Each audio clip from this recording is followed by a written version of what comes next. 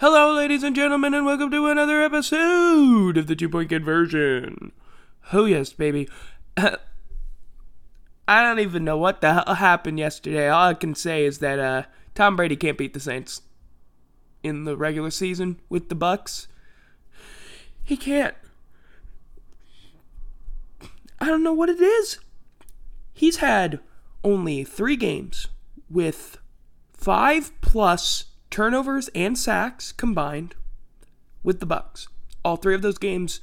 Let me just list them. Week 1 against the Saints on the road for him. Then at home against the Saints, and then on the road against the Saints yesterday. These are the only times he's ever done that as a member of the Tampa Bay Buccaneers. I'm noticing a pattern. Maybe you should start playing Gabbard instead. It's not working out for you. Tom Brady, someone made a really good joke.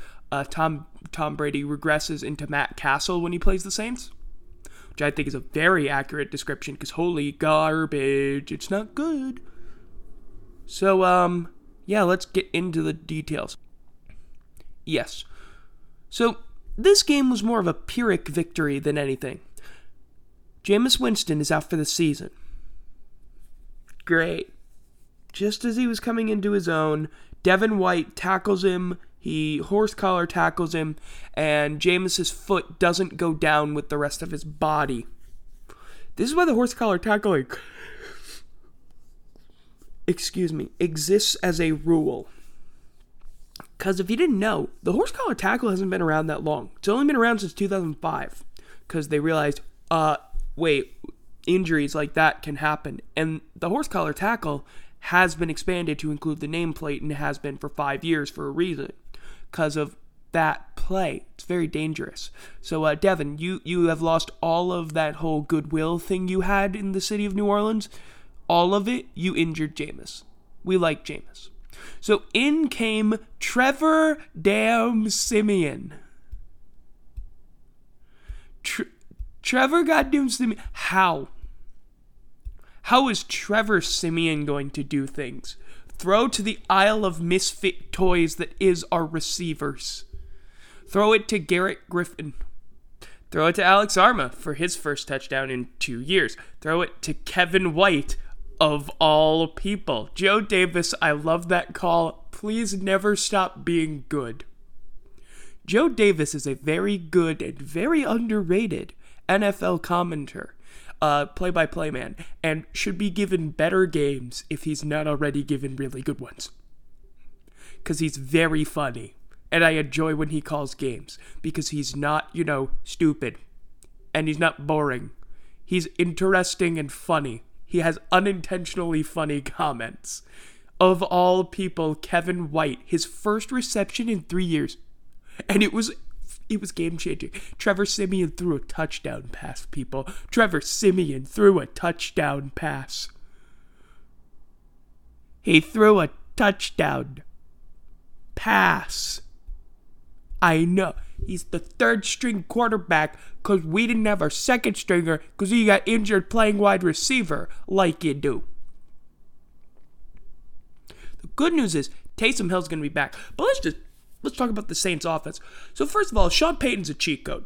I give up at this point trying to figure out what the hell Sean Payton does because frankly he could throw on any goddamn player at this point. Honest to God, throw him Jamarcus Russell at this point, and I don't know if he could execute because he hasn't been in football for 10 years. Fine. But you could throw in Johnny frickin' Football, and I honestly give him enough time to learn the system, and I think he can execute it. I don't think it's necessarily plug and play. It's learn the system for about a year and then plug and play. Once you know the system, you're going to be good enough. So we're probably not going to be starting Trevor Siemian the rest of the year. Hell, we didn't even start him yesterday, technically. It's going to be Taysom Hill, because Hill's going to be back. But still, the offense did its job when we got those 3 and outs, but the offense did its job. They moved the ball down the field well enough to win the game. But the Buccaneers are the reason for that. The Buccaneers are one of the most undisciplined defenses in the NFL. That's not my opinion. That's a fact. It's also my opinion, but not just my opinion. They're one of the most heavily penalized defenses in the NFL, and it showed. Don't go headhunting my quarterback. Don't. I'll say this. I will forgive Devin White a tiny bit, because Devin White was trying to make a tackle.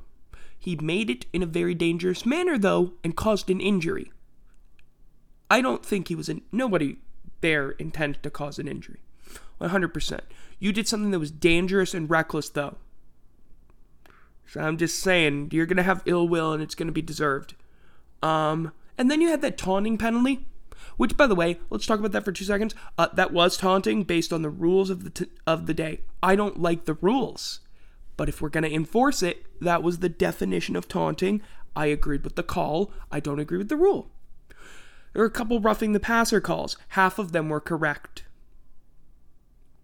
Number 92, who, by the way, don't remember, I think that's Levante David, he was getting held on the play, and then what happened was his arm, I believe it was Teron Armstead he was going up against, his arm came up, knocked off his helmet. It wasn't a face mask. You could clearly see, that was just arm, the helmet wasn't on securely. And so, yeah, but he has 2 steps not to hit Trevor Siemian in the back like a little bitch. But he does, because that's a bitch move. There's another one, which is a really ticky-tack call, but it was a makeup call because Trevor Siemian had been roughed on another play, and they did not throw a flag. So he barely gets hit to the head, and it's like, that's not it. But also, you know what, this is a makeup call, I can totally see that. That was the first drive after a turnover, which we desperately needed after Trevor Siemian came in and threw some pretty passes. So I gotta say, Trevor Siemian, man. But, yeah. And by the way, I need to say, before we get on to this Saints defense, the greatest thing, the crowd sounded absolutely nuts. Apparently, they set an indoor world record for loudest crowd at 130.4 decibels, which is ridiculously loud. They have this video board decibel meter, which probably isn't even accurate, but it was getting consistently into the 110s and 120s. So yeah, it was loud in that dome, and the hardest pop was when they were doing player introductions, because somebody was streaming it. And when Mark Ingram got his name called, the whole stadium went absolutely bonkers. Louder than they did for Jameis and Kamara, probably combined. This city loves Mark Ingram, and the press conference afterwards, oh man. I love Mark Ingram with every freaking fiber of my being as a Saints fan, and if you can't love this man, I don't know what's wrong with you. He's the greatest meme ever. Okay, it's that Jameis Winston. Jameis Winston, even though he's injured, is still going to be on the sidelines. This man was dancing in the locker room despite having a torn ACL and MCL. Because, you gotta celebrate with your teammates. He was on crutches. He was doing it on one leg. This man is a human meme, and I love every second of it. And the fact that he's not my quarterback right now sucks.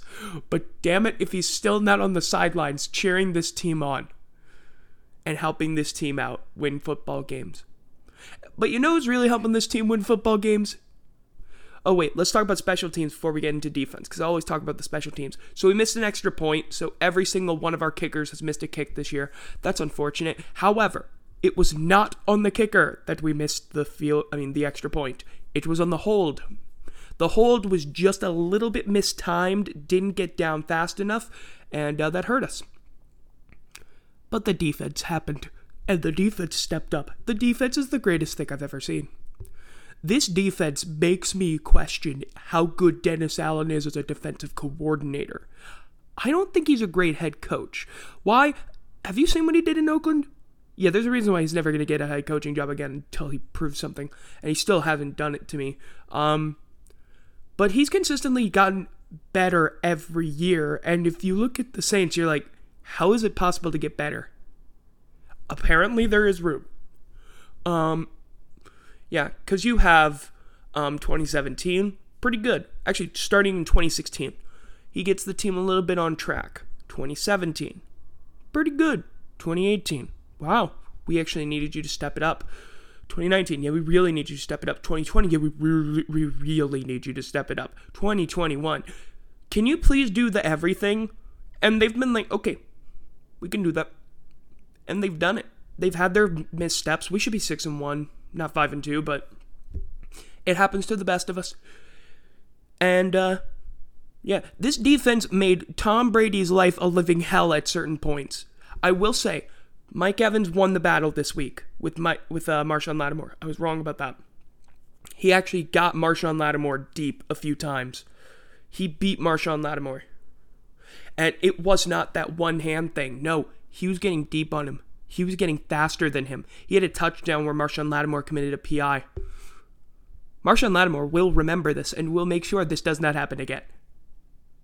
This will never happen again. Well, it could happen again. But I said Mike Evans wasn't going to be the main threat, and I thought Chris Godwin was. I was right about that. I was 110% right about that. And yet Cyril Grayson's the guy that gets behind the defense. Cyril Grayson hadn't played it down in college football. He'd played in the NFL like a couple years ago or something. He was a track star at LSU, never played a game in college football. They said, hey, maybe we can try this guy out as a wide receiver. And of course he catches a game-leading touchdown pass. Fine, that was the worst our defense looked. Other than that, we were containing the run game, save for a couple of long runs. It was over the middle. It was Chris Godwin being a, god of the slot, honestly. It was this Johnson guy who's getting things. I mean, Tom Brady had 374 passing yards, 375 actually, on the Saints defense and 4 touchdowns. The problem was the turnovers and the pressure we got on Brady. So we go to the end of the game. Saints run 16 seconds off in a 2-minute after the 2-minute warning because we throw 2 incomplete passes and then we run the ball. I didn't like that. Sean Payton tried to justify the play calling by saying, look, we're trying to score any way possible. I can understand that. I think one of those plays didn't go... I could see it on the second down play.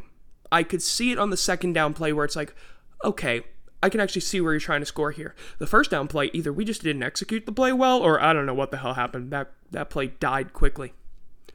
That play was bad. But you know what? Fine. But I thought, and I think everyone on earth thought this, you gave Brady a timeout in a minute 44.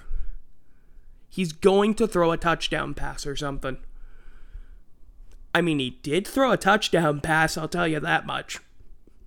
And that's what the Saints defense was doing. They were getting Brady to make errors that are kind of uncharacteristic of him, which is honestly what we've done like in the 4 meetings we've had with him in the regular season, or the 3 meetings. Like, the postseason one is the only one where Tom Brady's actually looked good against the Saints defense. The other 3 times, it's just been we've outmatched him. It's been good blitzes. The first play of the game honestly set a tone that we kind of were able to keep throughout it. When David Onyemata, the Manitoba Mauler, he came in and he just blew up a run play. And it was going to be a physical game at the line for a lot of it. And that's the way we were going to have to win, and that's the way we did win. When the Bucs started getting back into it, it's because the offense kind of sort of stopped working very well, which I think partially had something to do with the fact that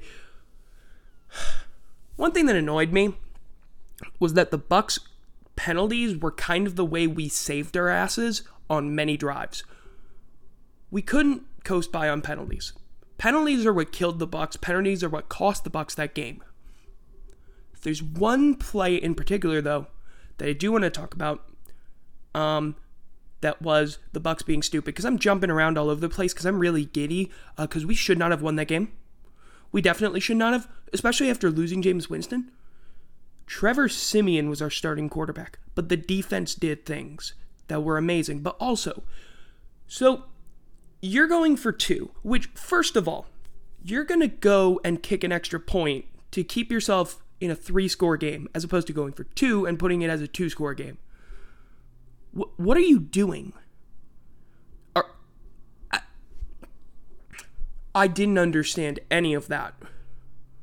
I did not understand any of the logic behind keeping yourself within a 2-score game. It was going to be 23. It was a touchdown, so it was 23-13 before the extra point. They don't go for 2. They kick the extra point. So it's 23-14, meaning you still need 2 scores. Why would you do that when you could instead go for it? But okay. So we get to the end of the game. They get up 1. They decide to go for 2. You got to go for 2 when you're only up by 1. That's the rule. Okay? Like, if you don't, you're an idiot. Like, it's just a fact. You go for 2 when you're up by 1. And instead of being smart and calling a play that frankly had been working well enough, where you throw the ball with the guy who has 300 plus passing yards, you try some tricky dicky bullshit where you give the ball to like Chris Godwin or something and it doesn't work. I had never understood that play call. I never understood it. Like, really? You're just going to try this run to the outside? I get that they had had a little bit of success with it, but you had more success with it when you were given about 60 yards to work with and not 12, where you have the end zone plus 2. All I'm saying is, don't do that. It's not a good idea. Speaking of bad ideas, God, do I have to complain about a Saints 4th down play call? Fine, I'll talk about it. So the Saints ran in the first part of the game, first quarter. So we forced a 3 and out. And we get to 4th and 1. It's at our own 40, I think it's at our own 40 or 41 yard line. We go for it. We're in shotgun and it's a handoff up the middle to Kamara and it doesn't get to the line. It barely gets to the line of scrimmage. In my opinion, we should have punted. I understand going for it there. I'm okay with going for it there. I did not necessarily like the play call. The main reason for it is that shotgun run up the middle is a little bit too lame for me. I am definitely more in favor of that being something where, honestly, I would have gone with Jameis Winston under center and try and push the pile forward. I think that would have worked better, considering we had had success with it the prior week, considering we had had success with it like throughout the season, and considering the fact that the Bucs are going to try and get that penetration up the middle because they know where that play is going to go. They're not expecting it to go off tackle. You're trying to get 1 yard. So yeah, that was my problem with that play. But we made up for it with some other 4th down play calls. I mean, yeah, we look pretty decent. Like, I'm looking back at the statistics of this game because honestly, they're kind of bonkers. Like, we got outgained by exactly 60 yards, 421 to 361.